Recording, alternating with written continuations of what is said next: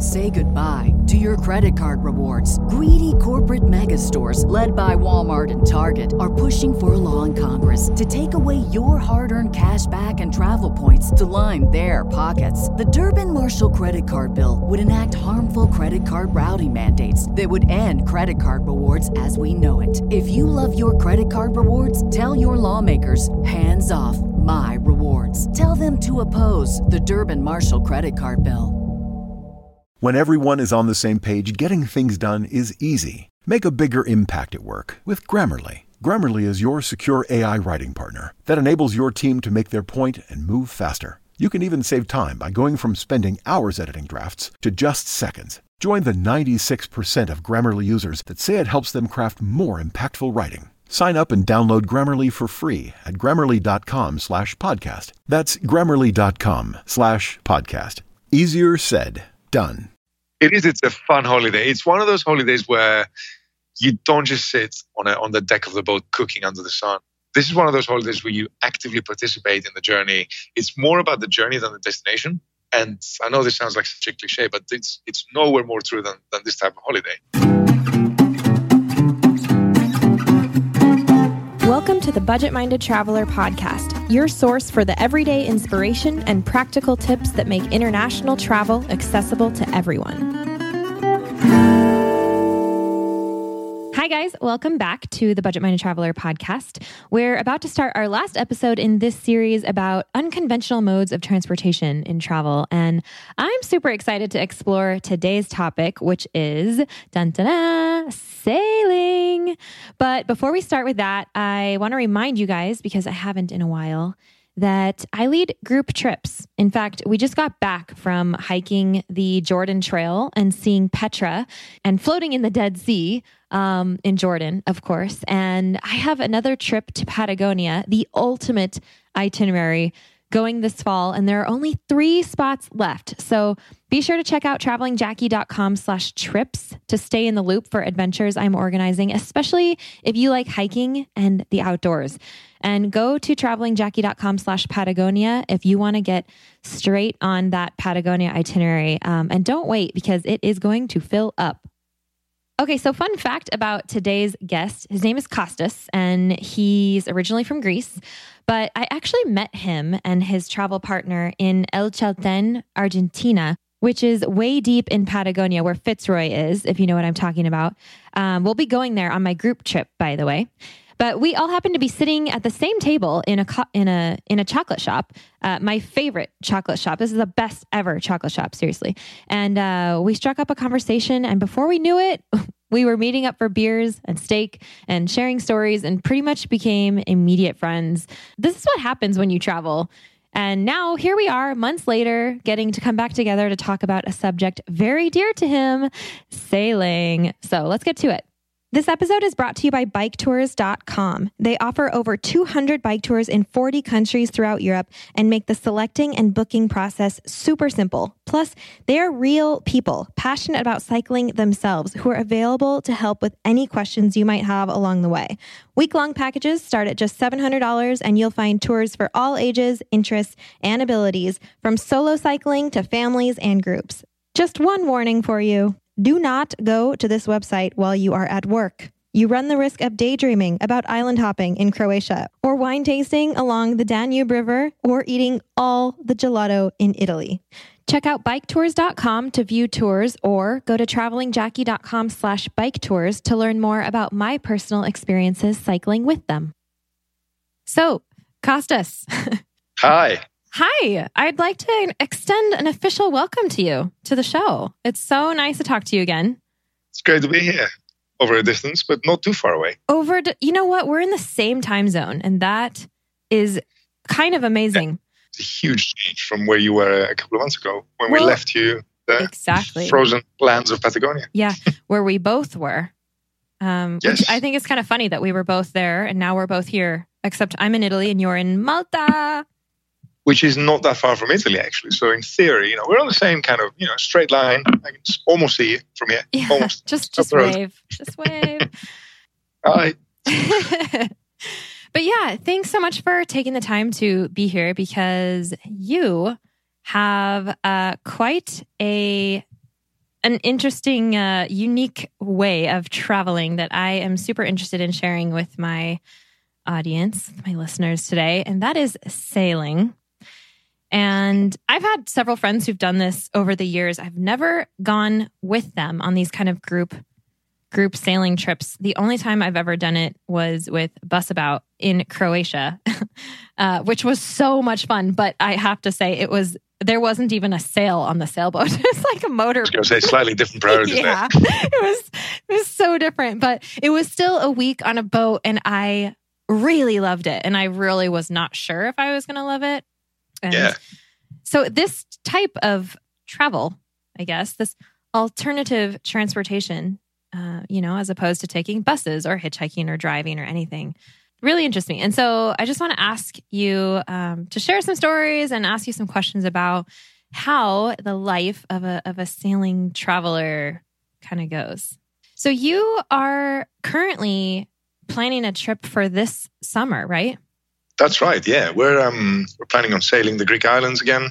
I'm myself from Greece, and even though I don't live there, but I use every opportunity to go back and sail during the summer. And sailing is one of those activities that is preferably done with company. I mean, there's a lot of people who are very comfortable, circumnavigating the world by themselves. But or one 16-year-old. Well, exactly. Yeah, exactly. But I mean, it's so much more fun doing it with friends, and it's one of those things that can actually really add a lot of value to a friendship and a lot of experiences and stories. So I always try to bring a bunch of people together and put something together as a holiday. Yeah. I'm in the process of putting one of those trips together now for the end of July, so kind of the middle of the summer season in Greece. Yeah.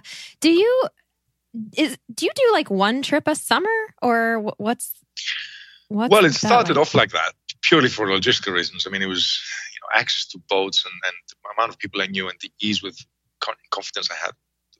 The ease with which I could get boats was a little bit less.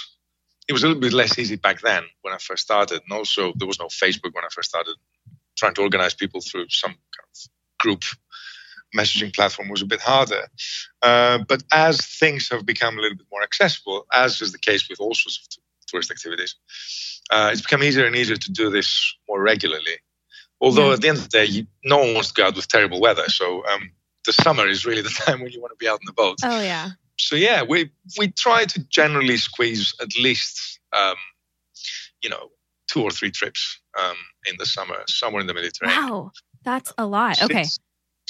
Since I've relocated to Malta, it's become a lot easier to go out on weekends.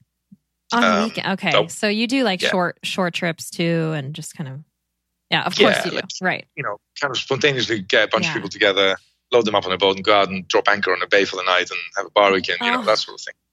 It's kind of like how those of us who live in the mountains will go out backpacking overnight and go camping. You just take a boat and go find some amazing tropical island. Stay there. Exactly. Yeah. Except there's no risk of sinking on a mountain, whereas you'll be surprised the number of people I brought along with me. That is always a risk with these guys, but it's fun, and it's one of these activities that I've been trying to put together more and more, so in a more kind of organized way, but not really try to plan too much ahead. Because that's the whole point with having a boat, or having access to a boat, I should say. You just get on it and, as long as the weather's cooperating, you can go pretty much anywhere you like and do whatever you want. Mm-hmm. How long have you been doing this? This started back in 2001 or 2000, somewhere there. So it's almost 20 years. And, I come from a country that's got a very long history with sailing and boats in general and the sea. Did we say out loud yet that you're from Greece? I don't know if we mentioned that. Yeah. So I'm from there. And, I was always interested in doing something like this, but I never really got around to it. And then I used to live in London. I was hanging out with a couple of Danish guys over there. And they were like, hey, you're from Greece. How come we've never gone sailing over there? I know nothing about sailing. Because you're from Greece, you should automatically know about sailing. Yeah, exactly. It's like, you're from Sweden, you should be skiing or, whatever. Yeah.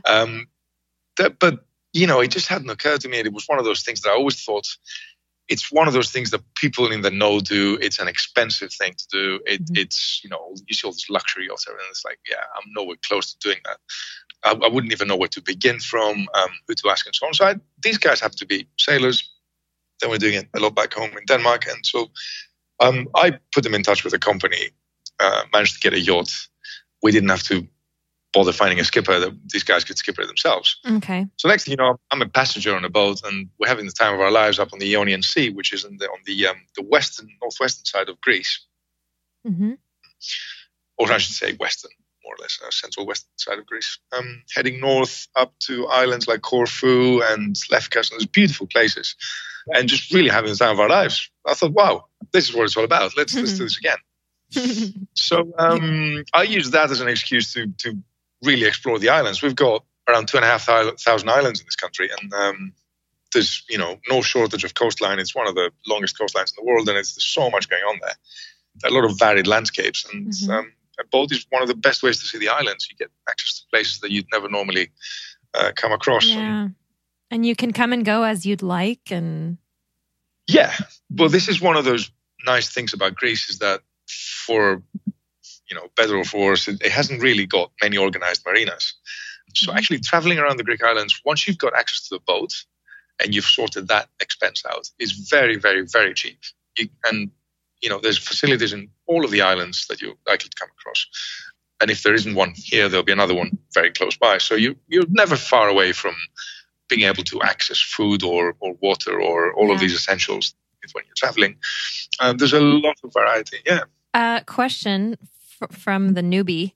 When you say because there aren't marinas, that once you get the boat sailing around Greece is very cheap, is it because you pay to dock at the marinas? That's right. So if you compare, let's take Italy, for example, and a place that I'm actually researching, doing a trip at, which is beautiful archipelago of Sardinia, and also Corsica, I've been thinking about visiting. And they're lovely places, both of them. But, you could come across marinas there that ask for anything between 50 to 250 euros a night. Oh, wow. That's for a relatively small boat that would carry, 8 people. Croatia also, it's the same story there. You've got marinas that charge upwards of 200 euros for an evening.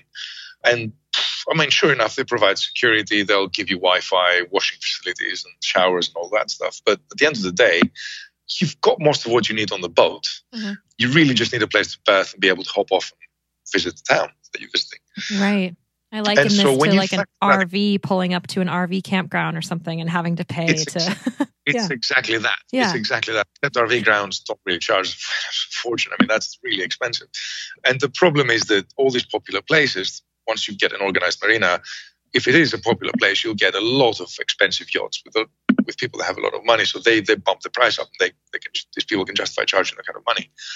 I was in Italy in a place called Tropea, which is lovely. It's up towards the region of just north of Reggio Calabria. Really, really nice spot. It's a lot of history there, castles and all sorts of things like that, which are very close to as well from where you are.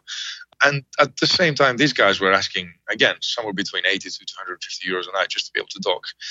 So the difference with Greece is that Greece doesn't really have all these organized marinas all over the place. It has some of them in some of the islands.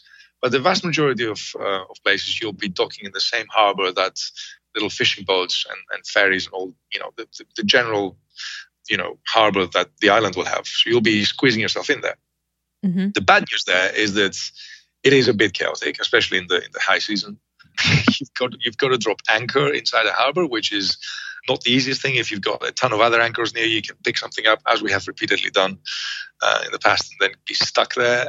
Or with it being very chaotic and having to maneuver inside a closed harbor, you could very well end up, bumping your boat into somebody else's boat or damaging it. There's all the noise that's associated with being in a busy harbor with all the tavernas and bars right on it. There's not really much security, so you lock your boat, you go away, and you hope that no one's going to break in. The islands there are generally safe, but again, there's no security, there's nothing. But at the same time, it's really, really nice, and it's also a way to really experience the island because you generally dock directly in front of all the action. So you hop off your boat, and there you are. You can eat food, beautiful, nice restaurants, and drink in all the bars, and visit all the local little shops and everything. And you don't even have to take 2 steps to see that. Yeah, it's like a front row parking, literally.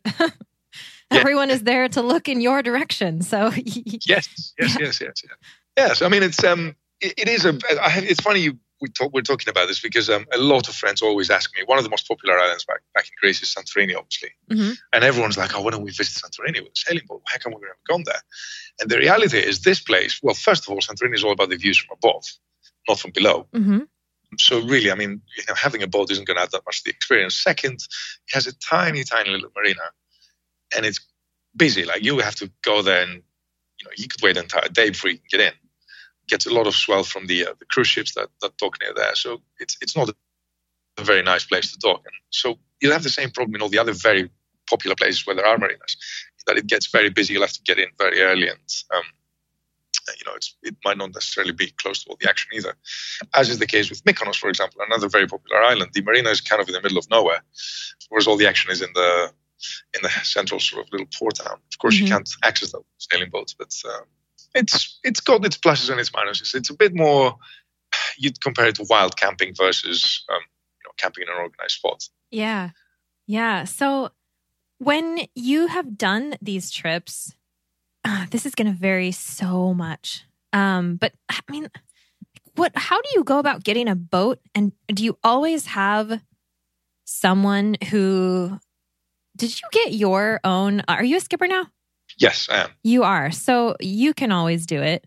Yes. So it's actually a lot more straightforward, especially nowadays with the internet, than it used to be. And I'm bringing up the internet because I've transitioned from the period of where the biggest luxury you had at your disposal to book anything was email, to it was faxes back then and phone calls abroad and everything, to booking it all online and be done with it without ever meeting the person you're getting the boat from. So how do you do it?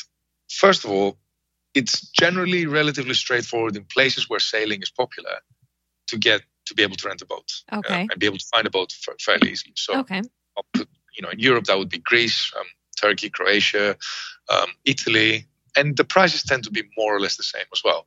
What do you actually do to find it? Like, do you just go on Google and say sailboats for rent in X location or whatever? Exactly. So you can Google it. You can go to, if you happen to live in a country that has a sail tourism industry, there are a few companies that are kind of have a worldwide presence, much like tour operators have a worldwide presence, or at least in several countries. So a lot of times you'll be able, if you're lucky enough to live in one of those countries, you'll be able to pop into one of those offices and they can arrange it for you in connection to the company abroad. But otherwise, you just Google it and come across different agencies, and then shop around exactly like you would when trying to rent a car. It's no different. Okay. You call them up. They often have the lists published online. You ring them up and they say, hey, or you email them and say, I want a yacht for that many people for that time period. What's it going to cost me? What are the extras and so on? The good thing, I mean, Greece has just gone through a massive financial crisis, which has brought one good thing as far as the tourism industry goes, in that the sailing tourism industry, in that there's now an abundance of yachts from owners who had bought them and intended to run them as a business, were kind of, are now desperate to bring in some income through those. So there's more yachts out there, especially for very popular destinations, than there is demand. So the prices have dropped sharply. And the same is happening all around the world. There's now good yachts that are just sitting there. The seasons are, 3 to 4 months long.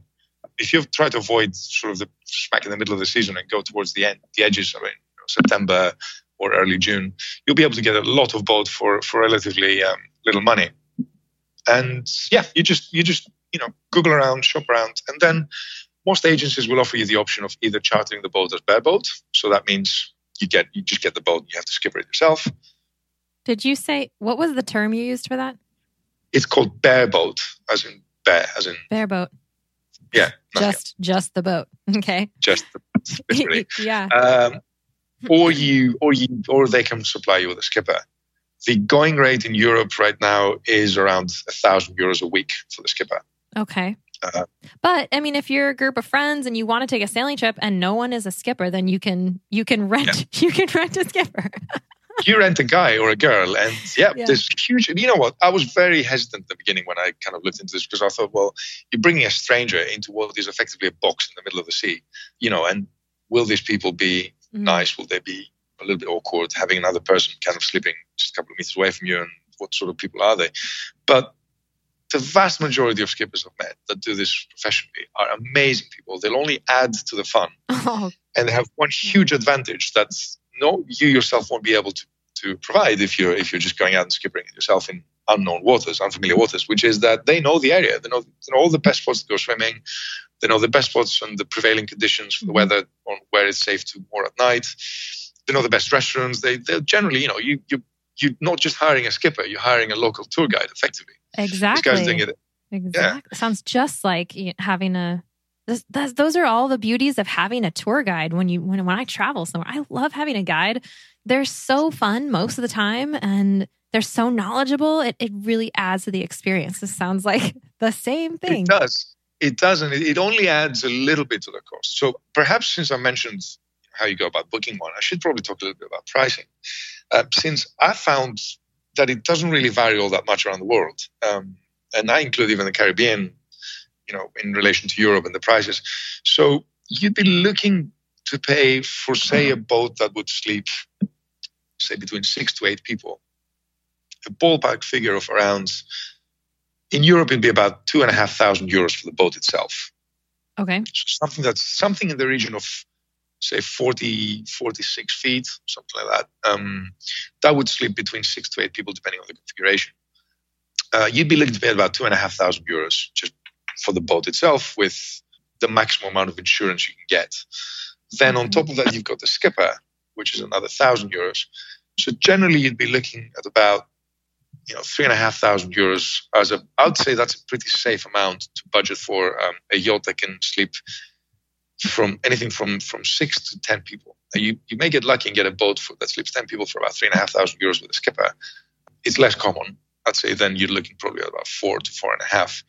What's that in dollars? About €3,500, about what, $4,300 or something. Oh, don't ask me about math. Yeah, it's about something. It's something like that. So you've got about, let's just round it up down to $4,000 divided by 8. It's not, it's about $500 for a week. Yeah, that's so cheap. That includes a skipper. That includes the skipper. That's surprising. I mean, I know that's not all of that's just the boat and the skipper. Sure. It's not your food. It's not your docking, all of that. Yeah. But that's a great base. The beauty of hiring a skipper on top of everything else is the peace of mind, because, and it's quite important, this one, if you rent a boat by yourself, you're entirely liable for anything that happens to this boat. So if you run it aground, if you damage it while you're docking, or you do anything like that, you have to pay the premium for the insurance. If you get the skipper, the responsibility falls with the skipper. So you don't have to worry about any of that. If he tears a sail, if he chips a little bit of the hull, or I don't know what, you don't have to worry about this. Obviously, if you set the boat on fire because, you cooked eggs and forgot to turn the stove off or something, that's another issue. But generally, that's an added bonus there, that when you get a skipper, you actually got less of a headache of what could possibly go wrong. You're less tense throughout the trip, which is great. That would include insurance, and there's generally a deposit that you pay up front, which is refundable at the end of the trip. Then after that, your main expenses, I would say, as far as obviously flights to try and get to the place. And then you've got the food and the drinks. But the good thing with food and drinks is that you, obviously on the boat, you share, or you tend to share anyway. No one's going to buy their own food and cook in turn. Yeah, right.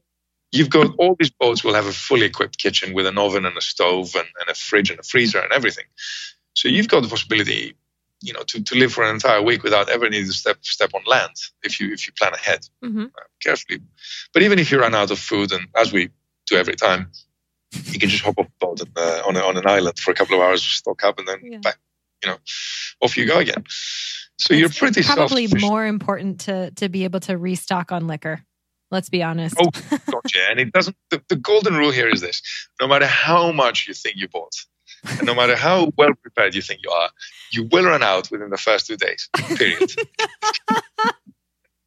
This is one thing that has never, ever changed. It doesn't matter. People's like, just get a little bit more this year. Oh, just a little bit more. Yeah, we'll be fine. Never. You always run out. It starts with a beer, and then you get down to, to the spirits. And then at the end, it's the old bottle, the old souvenir bottle that someone bought at the airport on their way in, which no one knows what it tastes like. That's the only thing you've got. You can survive So this is this is where that's it. This is where it's also good to have the skipper so that they can move the boat in the morning when you need to. Well, absolutely. I mean, who wants to wake up crappy o'clock in the morning and have to plan ferrying 10 people around between islands, possibly with stormy seas and the hangover from hell? On the plus side, this is the one trip when you can literally roll off your bed and into the water. So there's major advantages there. I mean, it's that goes a long way. It raises the dead, literally. I mean, it's yeah. That's so. Where all have you gone? What countries have you done this in with your friends? So I've sailed in obviously in Greece, several islands, all sorts of different corners there. I've sailed in Australia in the Whitsundays Islands, which is lovely. Oh, it sounds amazing. Photos of that place blow my mind. They blow my mind. It's a lovely, and it has the coolest name ever, the Whitsundays. I just want to go there to say I've been to the Whitsundays. Just a mouthful. Yes. No, it's beautiful. It's relatively safe archipelago as well, and it's there's concerns with a lot of shallows and reefs and obviously tide. Plus, you have to be careful because there's a lot of it is marine park, so you can't. I mean, if you're on a ground there, good luck to you. But be really careful where you venture, and there's a lot of restrictions. You obviously can't just go out on the beach and have a barbecue because this is a national park, and they'll kill you if they catch you. There's also a lot of dangers in the water, such as sharks and jellyfish and other beauties, which you don't really have in the Mediterranean. That's one of those beautiful things about this place, that you can literally stop in the middle of absolute nowhere. Yes, we have sharks, but if you see a shark in the Mediterranean, let us know. You're more likely to see very playful dolphins, and they're an absolute beauty to look at. We saw one just last weekend as it goes. It just jumped right in front of us. We're over in Greece for a regatta, and we're coming back, and it just popped out on us, said hello, and went back in. Aww. So there's obviously there's advantages and disadvantages to all of these places, but in a place like Greece or Croatia or Italy or anywhere like that, you can stop literally in the middle of nowhere, jump in the sea, come back out, and continue your journey if you got too hot, which is not encouraged in a place like Australia. Okay. Then there's I'd love to go to the British Virgin Islands. I haven't done it yet. It's a very easy destination apparently to sail in, and it's kind of a must-do. I just haven't gotten around to it. Obviously sailed in Malta. God, where else? I'm sure I'm forgetting something. Did I mention Croatia? Maybe I did. Maybe I didn't. Italy and Croatia. Have you not done the Caribbean? Yeah, the UK. No, I haven't done any parts of the Caribbean yet, and it is very high on the list. Both the Caribbean and South America as well. I know Colombia and those places are beautiful to sail at. But that will happen. We're actually thinking of putting a trip together to the BVIs, the Virgin Islands, the British Virgin Islands in December, which is the season to go. It's again the biggest problem you'll have with a sailing trip, as you're probably starting to realize by now, is not the money. It's not the organization, because especially if you get a skipper, you literally all you have to do is turn up, and as long as you're capable of buying food in a supermarket, that's pretty much all you need. One of the biggest problems is finding the people and aligning everyone's schedule to be able to put between 6 to 10 people together on a boat for the same period. Yep. And then making sure that these people will all get their ass from point A to point B on time and not miss the flights. Believe me, that is done. We've had situations where we had to pick people up in the middle of the sea because they missed their flight. Now we're 2 islands away from where they arrived, 2 days away from that point. So, we had to get inventive and try and get the Coast Guard to ferry them over on little dinghies and pick them up outside rocks in the middle of absolute nowhere. That's why they call it adventure. It is an adventure, and the adventure often begins on day 0. So before it's actually started. It's one of those. So I would say, in general, it's a special kind of holiday. This is not your standard. Let's all go to some beach resort and book a hotel or an Airbnb somewhere and just head out and have fun at the bars. It takes a certain type of people, to a certain type of character that plays well with this whole scenario, which is the more laid back person, the person that's generally quite okay, not having any particular plan, not really caring about where they're going to wake up. And when I say where they're going to wake up, I don't mean whose room, but what island. Although the room is also which bunk. Yeah, exactly. Yeah. It is, you think that wouldn't be the case, but it is. It's often a problem, intentionally or unintentionally. Yeah, I mean, it's it's one of those things where you really need to make sure that the people you bring along are very laid back. They're not fussy. They're not trying to one up everyone else or be the loudest person or the more try to come across as try to seek too much attention. Because the reality is you're sharing a very, very close space with another 6 to 10 people. So you only need someone to be a little bit annoying, and that amplifies on a boat. Yeah. And they become mega annoying, and then you end up with trouble. You can't get rid of them within a week. You had, when we were in Patagonia and I was asking you about this, you described 3 types of people. Will you say that again? Will you describe those 3 people again? Yeah, so the A's, the B's, and the C's, as I say. So that's right. It's nothing to do with one being better than the other. It's all to do with the types of personalities you bring on board. And I think it's very important to know this in advance, know a little bit about your people. And one thing I would never do, I know others have done it, is go out on Facebook and say, hey, everybody, who wants to go sailing? Don't. I've never ever done this, and I never will. You may have a lot of lovely friends that they're fantastic going out for a drink and catching up, but you should absolutely think twice about inviting them on a sailing trip, because there are some people who are, the loud ones, the soul of the party, the entertainers, the ones that will take a funeral and entertain everyone in it. And these are the A's, as I call them. These are the people you absolutely must have on the trip, but you cannot have too many of those on the boat because it will just descend into chaos. And oftentimes the very strong personalities, one will clash with another and they'll try to one-up each other. And, it can happen. Then there's the B's, which are the people that are fun. They'll jump into the fun and they'll add to it and they'll bring their own little personal character, but they're also quite content with just, chilling out and going with the flow. And then there's the C's, who are the sorts of people that are generally a little bit more quiet. They'll add to the party, but they won't on their own contribute to an all-out fun trip just by themselves. And you need a bit of everything. So you need a few A's, you need a good amount of equal distribution sort of B's, and the rest can all be C's. And again, it's not about one being better than the other. Everyone has their spot on a boat, but just make sure you're not trying to put, especially if you're going on a flotilla, like if you're bringing more than one yacht along, you have to be careful not to put all the party animals on one boat and then all the quiet ones on the other, because then you'll be having 2 very different types of holidays. You'll have one boat that sinks and then the other one without any parties. Sitting there filming them. So yeah, absolutely. And it has happened. It has happened before, and it's always a little bit, the trouble is that obviously going as a flotilla, you generally dock along each other. And it's all nice and good during the day, but at night when one boat is going absolutely crazy with the party and jumping and screaming, the others just want to have a nice quiet dinner and have a bit of watch the sunset and look at the stars. Then you're talking about a very different type of holiday, and yet you force these 2 groups of people to be together. So it's very and it happens more often than you'd like it to happen. So yeah, I'm very aware of this when I try to plan my trips, and I don't always get it right. It's one of those things that you kind of it varies every year and yeah. Well, also if you're at the mercy of schedules and who can afford it, who can make it work, who can get there on time. Yeah, absolutely. Absolutely. And you've also got to make sure you bring people along, the sharing types. They don't mind chipping in, so you can all kind of share the food in a taverna, or you split the fuel and you split everything. I've had situations where I've brought 20-person crews. We've all gone out and shared meals at the restaurant. And then I had someone come over to me and say, well, I didn't eat the salad. So, you've just shared food with 20 other people. You've eaten and drunk as much as you possibly could. And now you're picking how many olives you've had out of the salad so you can save a couple of euros. So again, it's nice to be frugal. It's good, it's all nice and good. I understand everyone's got, finances to look after. But whatever you think your budget's going to be, first of all, if you're organizing the trip, try to research that. Try to find out, okay, the fuel with a sailing trip, luckily, is not a big factor. That's also one of the bonuses of sailing, not motoring around islands.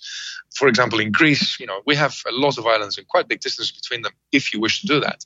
So we've had lengthy trips where the fuel cost didn't even exceed 150 to 100 euros for an entire week. So that's like 20 euros each for the week. Wow, yeah. That's not a lot of money. No. So the fuel is generally not a factor. And most countries have, more or less the same price in fuel or cheaper than in Europe. So you'll be okay. Food, sharing food, and especially sharing the alcohol can be an issue. So make sure you know that the people that are coming along are okay with sharing, or especially if you've got people with like vegetarians or vegans or whatever, and you have to cater for them on a boat where everyone else is eating meat, that can become an issue all of a sudden. Right. Yeah. It sounds like you really need to know yourself too, because say, for example, like me, for example, I really love to drink, but I don't drink very much at all. And so put me next to somebody who can drink 10 times or more, literally, as much as me. And that's quite a difference in cost, really, to me in the end. Especially when it comes to drinking. Something else as well that, I mean, there's a lot of people who are lovely people, absolutely lovely people, the nicest people, and then they have a few drinks and they turn into downright assholes. You just don't want to have to deal with this. Am I allowed to swear on this podcast? Yeah. Yep. It's okay. All right. I hope I'm not downgrading Too late your for that attitude. anyway. Okay, anyway, I'm sure you can beep it later. But anyway, so, you just want to make sure that those who you bring along, if it's going to involve a bit of partying, which it generally does at some point on the trip, you're not going to end up with someone who's just going to be downright awkward, creepy, or just a really difficult person to deal with. The last thing you want is fights or people feeling uncomfortable on a boat. Yeah. That's one thing I always try to avoid. Bring the happy drunks, the ones that just make a fool out of themselves, and then everyone else can laugh about it. We can talk about it forever. And I mean, God bless, we've had so many of these over the years. It's so much fun. They really add to the party, yeah. Often at their own expense. But we've forgotten people on islands. We've had someone who slept with a jellyfish biting his scrotum up his. Yeah. He went night swimming and complained that his bum was hurting afterwards, and we couldn't figure out why. And in the end, we just took him back to the boat and put him to bed. Next day, he goes to the toilet, drops his boardies, and this jellyfish comes out. It's dead by that point. Only he still carries that scar on, he says. But yeah, you want these kinds of people. These are the soul of the party. Just make sure you know your crew. Make sure you absolutely know who you're inviting along, and then do a little bit of research on the local costs, especially when it comes to mooring fees. And that doesn't just include the ports. Spain, for example, is notorious for having a lot of national parks that are out in the middle of nowhere, like this bay, and all of a sudden there'll be a motorboat that comes up to you and says, "Oh, you haven't booked for the night. Sorry, you got to go." Or it's 60 or 80 euros to drop anchor in this bay, and people who don't know would take this for granted. That I'm out in nature. Surely no one's going to come and request to pay. Croatia is the same. In fact, a lot of times you'll have the local mafia run boats around there, and people banging on your hull about an hour before sunset, demanding mooring fees that don't even exist. And what do you do? What are you going to do? You're going to start, yeah. So I mean, look, there's always, with boating, unfortunately, you're always at the mercy of the facilities that are pirates. Unless you're planning on circumnavigating the globe or taking a holiday near Somalia or something like that, you'll be fine. There's no the only pirates you'll come across are a bunch of drunken Scandinavians who probably want to board your boat and say hi. It's fine. It's no problem. These are always welcome. No, I think any such instance like pirates, robberies, and all sorts of things like that are very, extremely rare to almost non-existent in at least in the safe places. So do you just pay off the mafia? I mean, when I say mafia, don't think of, you're not going to get an armed escort kind of coming over and demanding money. It doesn't work. It's just, everyone's going to make a living around there, and they've all figured out their own little ways of doing it. So yes, you pay off the mafia. You pay some dude, and if you don't, there'll be trouble. Ooh, but okay. You'll never know about this because you'll pay. Okay. Okay. And it's not always.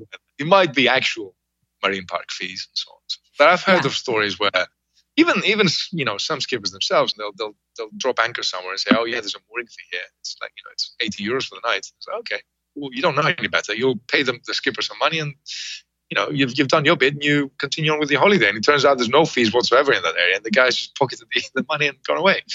So little things like that can happen, but what holiday doesn't involve a certain amount of mishaps of being a sucker to some elaborate scam, right? But generally sailing is you have a lot of the trip under your own control, and especially if you've got a local skipper, most of these guys are fantastic. They're great.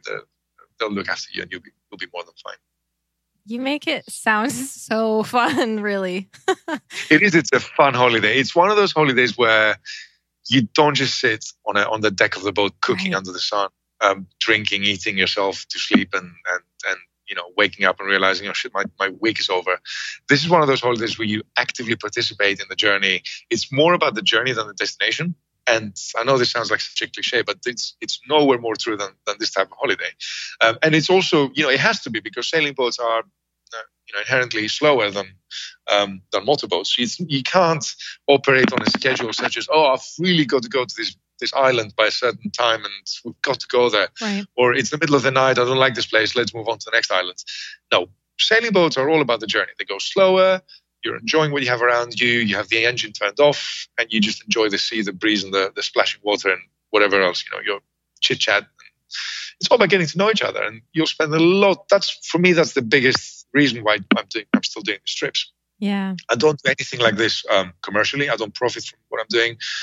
It's purely for me and my friends. And in fact, I'm doing everything I can to try and keep these trips as cheap as possible. The guys I'm renting the boats from, I'm sure they're not too happy about me trying to bargain the price down all the time. But it's so that I can actually catch up with friends of mine from around the world. And do it in a quality way. You get to spend a lot of quality time with your friends. And this is the biggest reason why you should go on a sailing trip. One question you may ask is, well, what if I don't have 6 to 8 friends to come along? And thankfully, especially again now with social media, there's and being able to organize people through platforms like Facebook and TripAdvisor and all these other platforms, is that you can actually now join a lot easier these holidays as just a single passenger along with others that you've never met before. There's obviously a risk there in that you're joining a crew of people that you've no idea what they're going to be like. But generally, unless you realize that this trip has a specific purpose, and there are those kinds of trips, I'm sure there's anything from sex tourism to booze cruises to you name it out there. But unless you're going for something that you'll know as the trip is getting prepared, you'll know what sort of holiday you're getting into. There's a lot of companies out there that organize trips that are geared towards the single traveler, or they don't oblige you to fill the boat. They'll just say, look, we've got this boat's going out on these dates. If you're happy to come along, then pay, and don't worry about filling the boat. We'll take care of that. Loads of these companies out there. So you'll be able to do a trip like that absolutely without any problem whatsoever. The Whitsundays is a classic example where it's pretty much the de facto way of traveling. So you turn up, pay, and you join a big maxi yacht, and you're out with a bunch of unknowns. So you could, for example, could you show up to Croatia and maybe hop on a boat? Absolutely. Same way that you can show up in Punta Arenas or other places, go to Antarctica on a research vessel where you've met no one else before, and it's kind of a cruise. You definitely can as well. The one thing that you need to research beforehand is what this trip gives you. Is it an actual sailing holiday, or is it a holiday on a boat that just moves from point A to point B without ever raising a sail? And do you care? Right. And do you care? That's important. Yeah, I mean, if all you want to do is be on a boat and jump off into the water, then you may be okay with an ordinary boat. Those might even be cheaper. I mean, for me, a sailing holiday is a sailing holiday. It has to involve a certain amount of sailing every day. It has to be on an actual boat that sails, and it has to be, it has to fit that kind of traditional sailing. But yes, absolutely. So it is entirely possible to travel as a single person or as a couple. You'll have to share in most cases, so you'll probably have to share a bed. A bed even, double bed in a cabin with someone else. But I think nearly everyone organized. Yes, so... A bed? Wait, what? Really? Yep. So I should say this now. Sailing boats are not, hotels. They are what they are. In fact, the vast majority of sailing boats that you'll find out there that you can charter are the same exact sailing boats that you'd buy if you were buying a family boat that you just want to have for you and your family. So they'll have cabins, which usually have more often double beds. So there'll be a wide mattress that accommodates 2 people. Some cabins in bigger boats will have 3 beds, where one it will be a double bed. So they'll be able to accommodate three people in a cabin, where 2 people sleep on the double bed and then one above them in a bunk bed, staring down on them. And then in some of the boats, you'll have a bunk bed arrangement, which is more preferable for some. Yeah, that's what mine was when I did it. It was like when I organize my tiny bunk beds. Of course, I'm absolutely, yeah. I mean, these are preferable, but the vast majority of sailing boats that are out there for charters are the double and triple bed variety. So close quarters. Yeah, definitely. And you get to know the people very, very well. There's zero privacy in the boats. Everyone knows when you go to the toilet. Everyone knows when you've had a bit of fun with another member of the crew. There's absolutely no privacy whatsoever. Just prepare to be out there. The facilities inside the boat generally are, you'll have a kitchen, you'll have at least a couple of hot water showers and toilets. And in the bigger boats, you might have a shower and a toilet in every single cabin. But space is limited. Space is definitely limited. Don't go there expecting, don't drag some massive suitcase on the boat. Everyone will hate you because there'll be no place to put it. Bring the essentials, My listeners know better than that, right, guys? I'm sure you're an absolute expert at that. There's no question. You can probably get by with a little tiny box. But yeah, all you really need on a sailing trip, all you need is a swimsuit. We've had a girl bring hair straighteners on a boat once. We've had someone else bring a hairdryer and an iron. So you'll be surprised at what people have carried on the boat before. And you've seen me travel. I tend to carry more gadgets than anyone would like to carry, but at least these ones you kind of utilize in a more meaningful way than the hairdryer. The one thing you have to remember about the sailing trip in a warm country, emphasize, is that most of the time, and the whole purpose of this is that you're close to the water.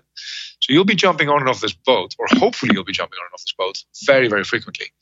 So really what you want is your swimming trunks or your bikinis or whatever you want to call them, and your, your lightweight clothes for the evening, which shouldn't really be too heavy or too complicated either. Dresses are great for that. For girls, dresses, you can throw them right over a swimsuit. They're super awesome for sailboats.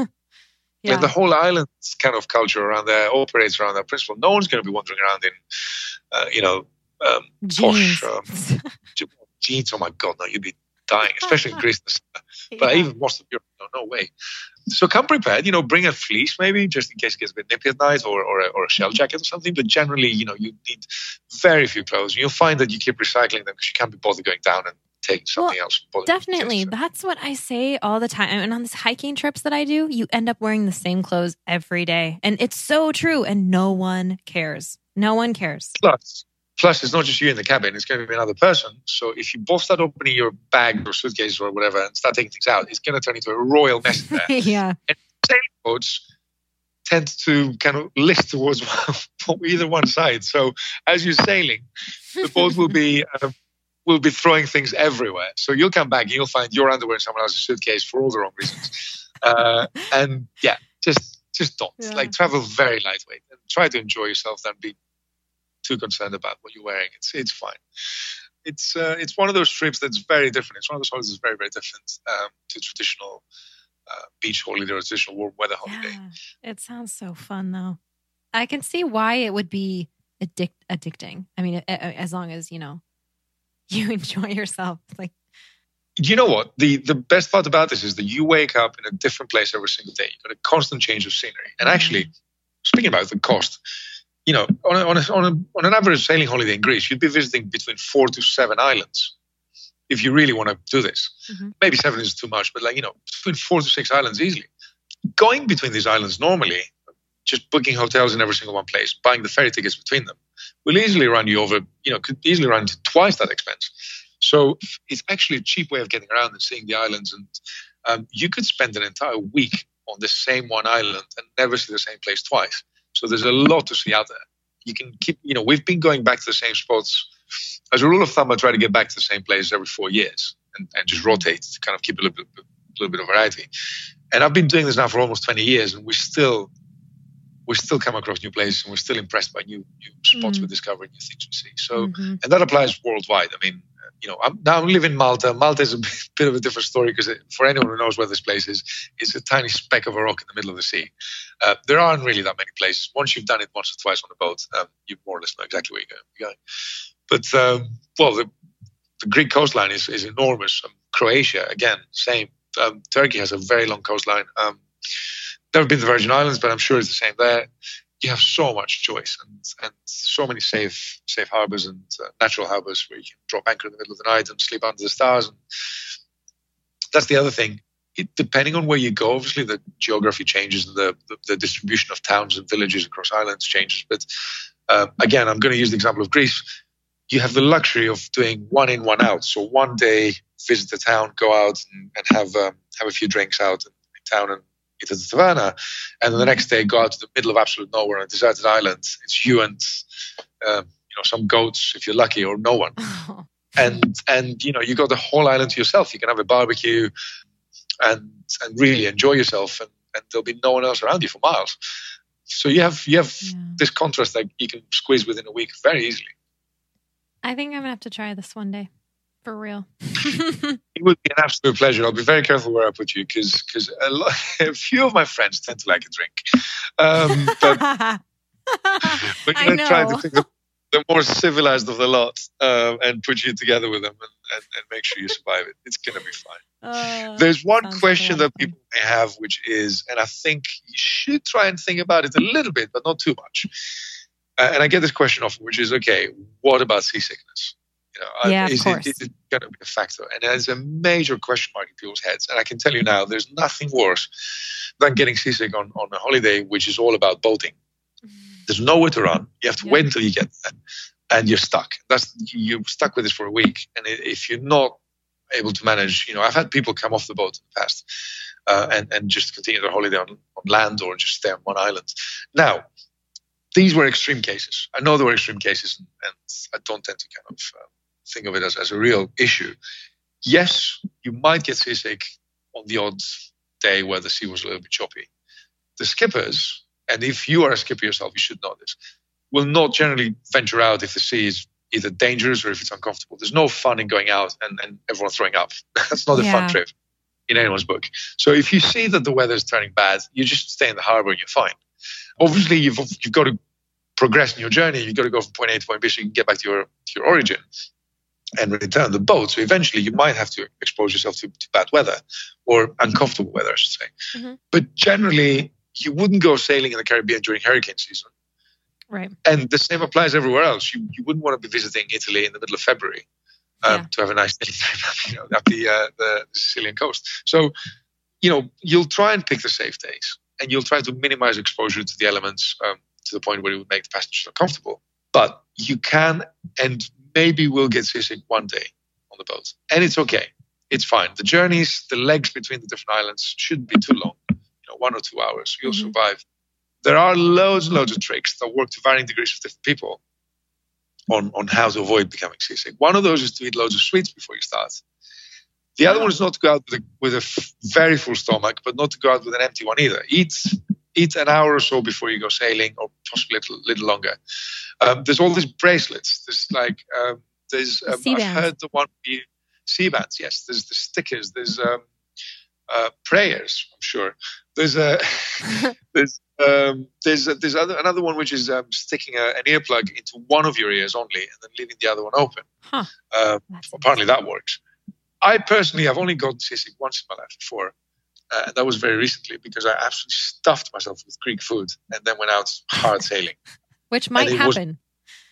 And it might happen, and the food is too tempting. But try to keep it civilized until the evening when you're safe in the marina. There's pills. There's Dramamine, which tends to work. There's vertigo pills that apparently do. Look, you'll never know unless you try. And like with every other holiday that involves nature, you have to take it, a bit of a challenge. And if this is the only challenge you face on this trip, so be it. There's far worse things that can happen. So just you'll be. That's really good advice, though.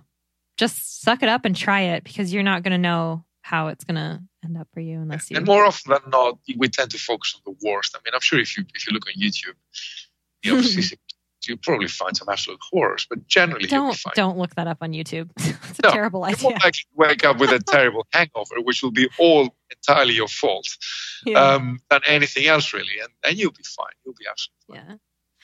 Yay! Well, cool. This has been so good. I feel like you've given us so much information and answered so many questions, and I tell you what, I bet there's going to be a lot of people out there really wishing they could go sailing right now because it's always a pleasure to talk about it, and it's always a pleasure seeing more and more people out at sea. It used to be that you'd see either the families or the older people who've retired and are taking boats out.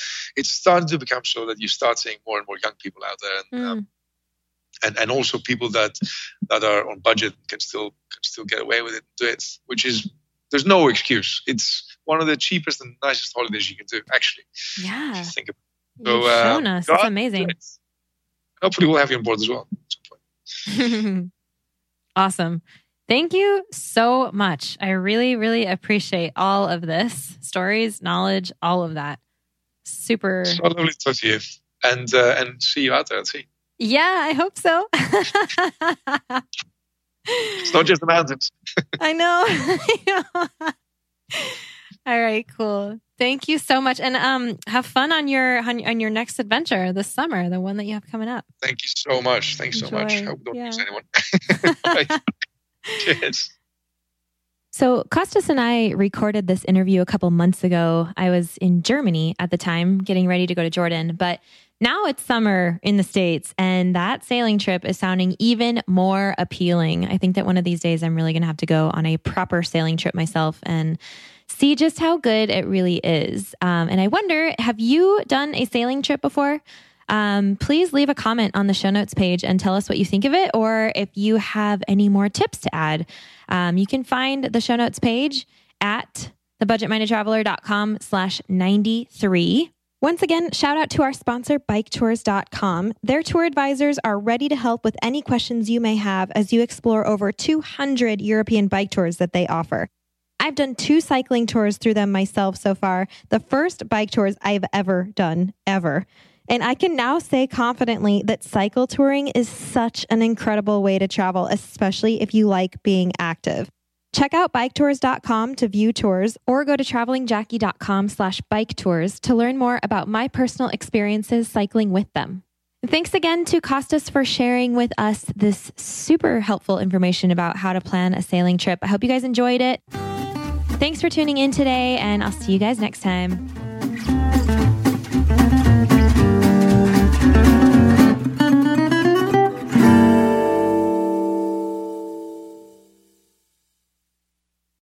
Say goodbye to your credit card rewards. Greedy corporate mega stores, led by Walmart and Target, are pushing for a law in Congress to take away your hard-earned cash back and travel points to line their pockets. The Durbin-Marshall credit card bill would enact harmful credit card routing mandates that would end credit card rewards as we know it. If you love your credit card rewards, tell your lawmakers, hands off my rewards. Tell them to oppose the Durbin-Marshall credit card bill.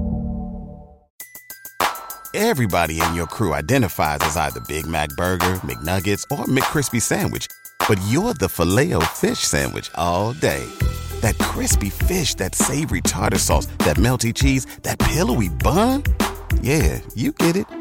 Every time. And if you love the Filet-O-Fish, right now you can catch 2 of the classics you love for just $6. Limited time only. Price and participation may vary. Cannot be combined with any other offer. Single item at regular price. Ba-da-ba-ba-ba.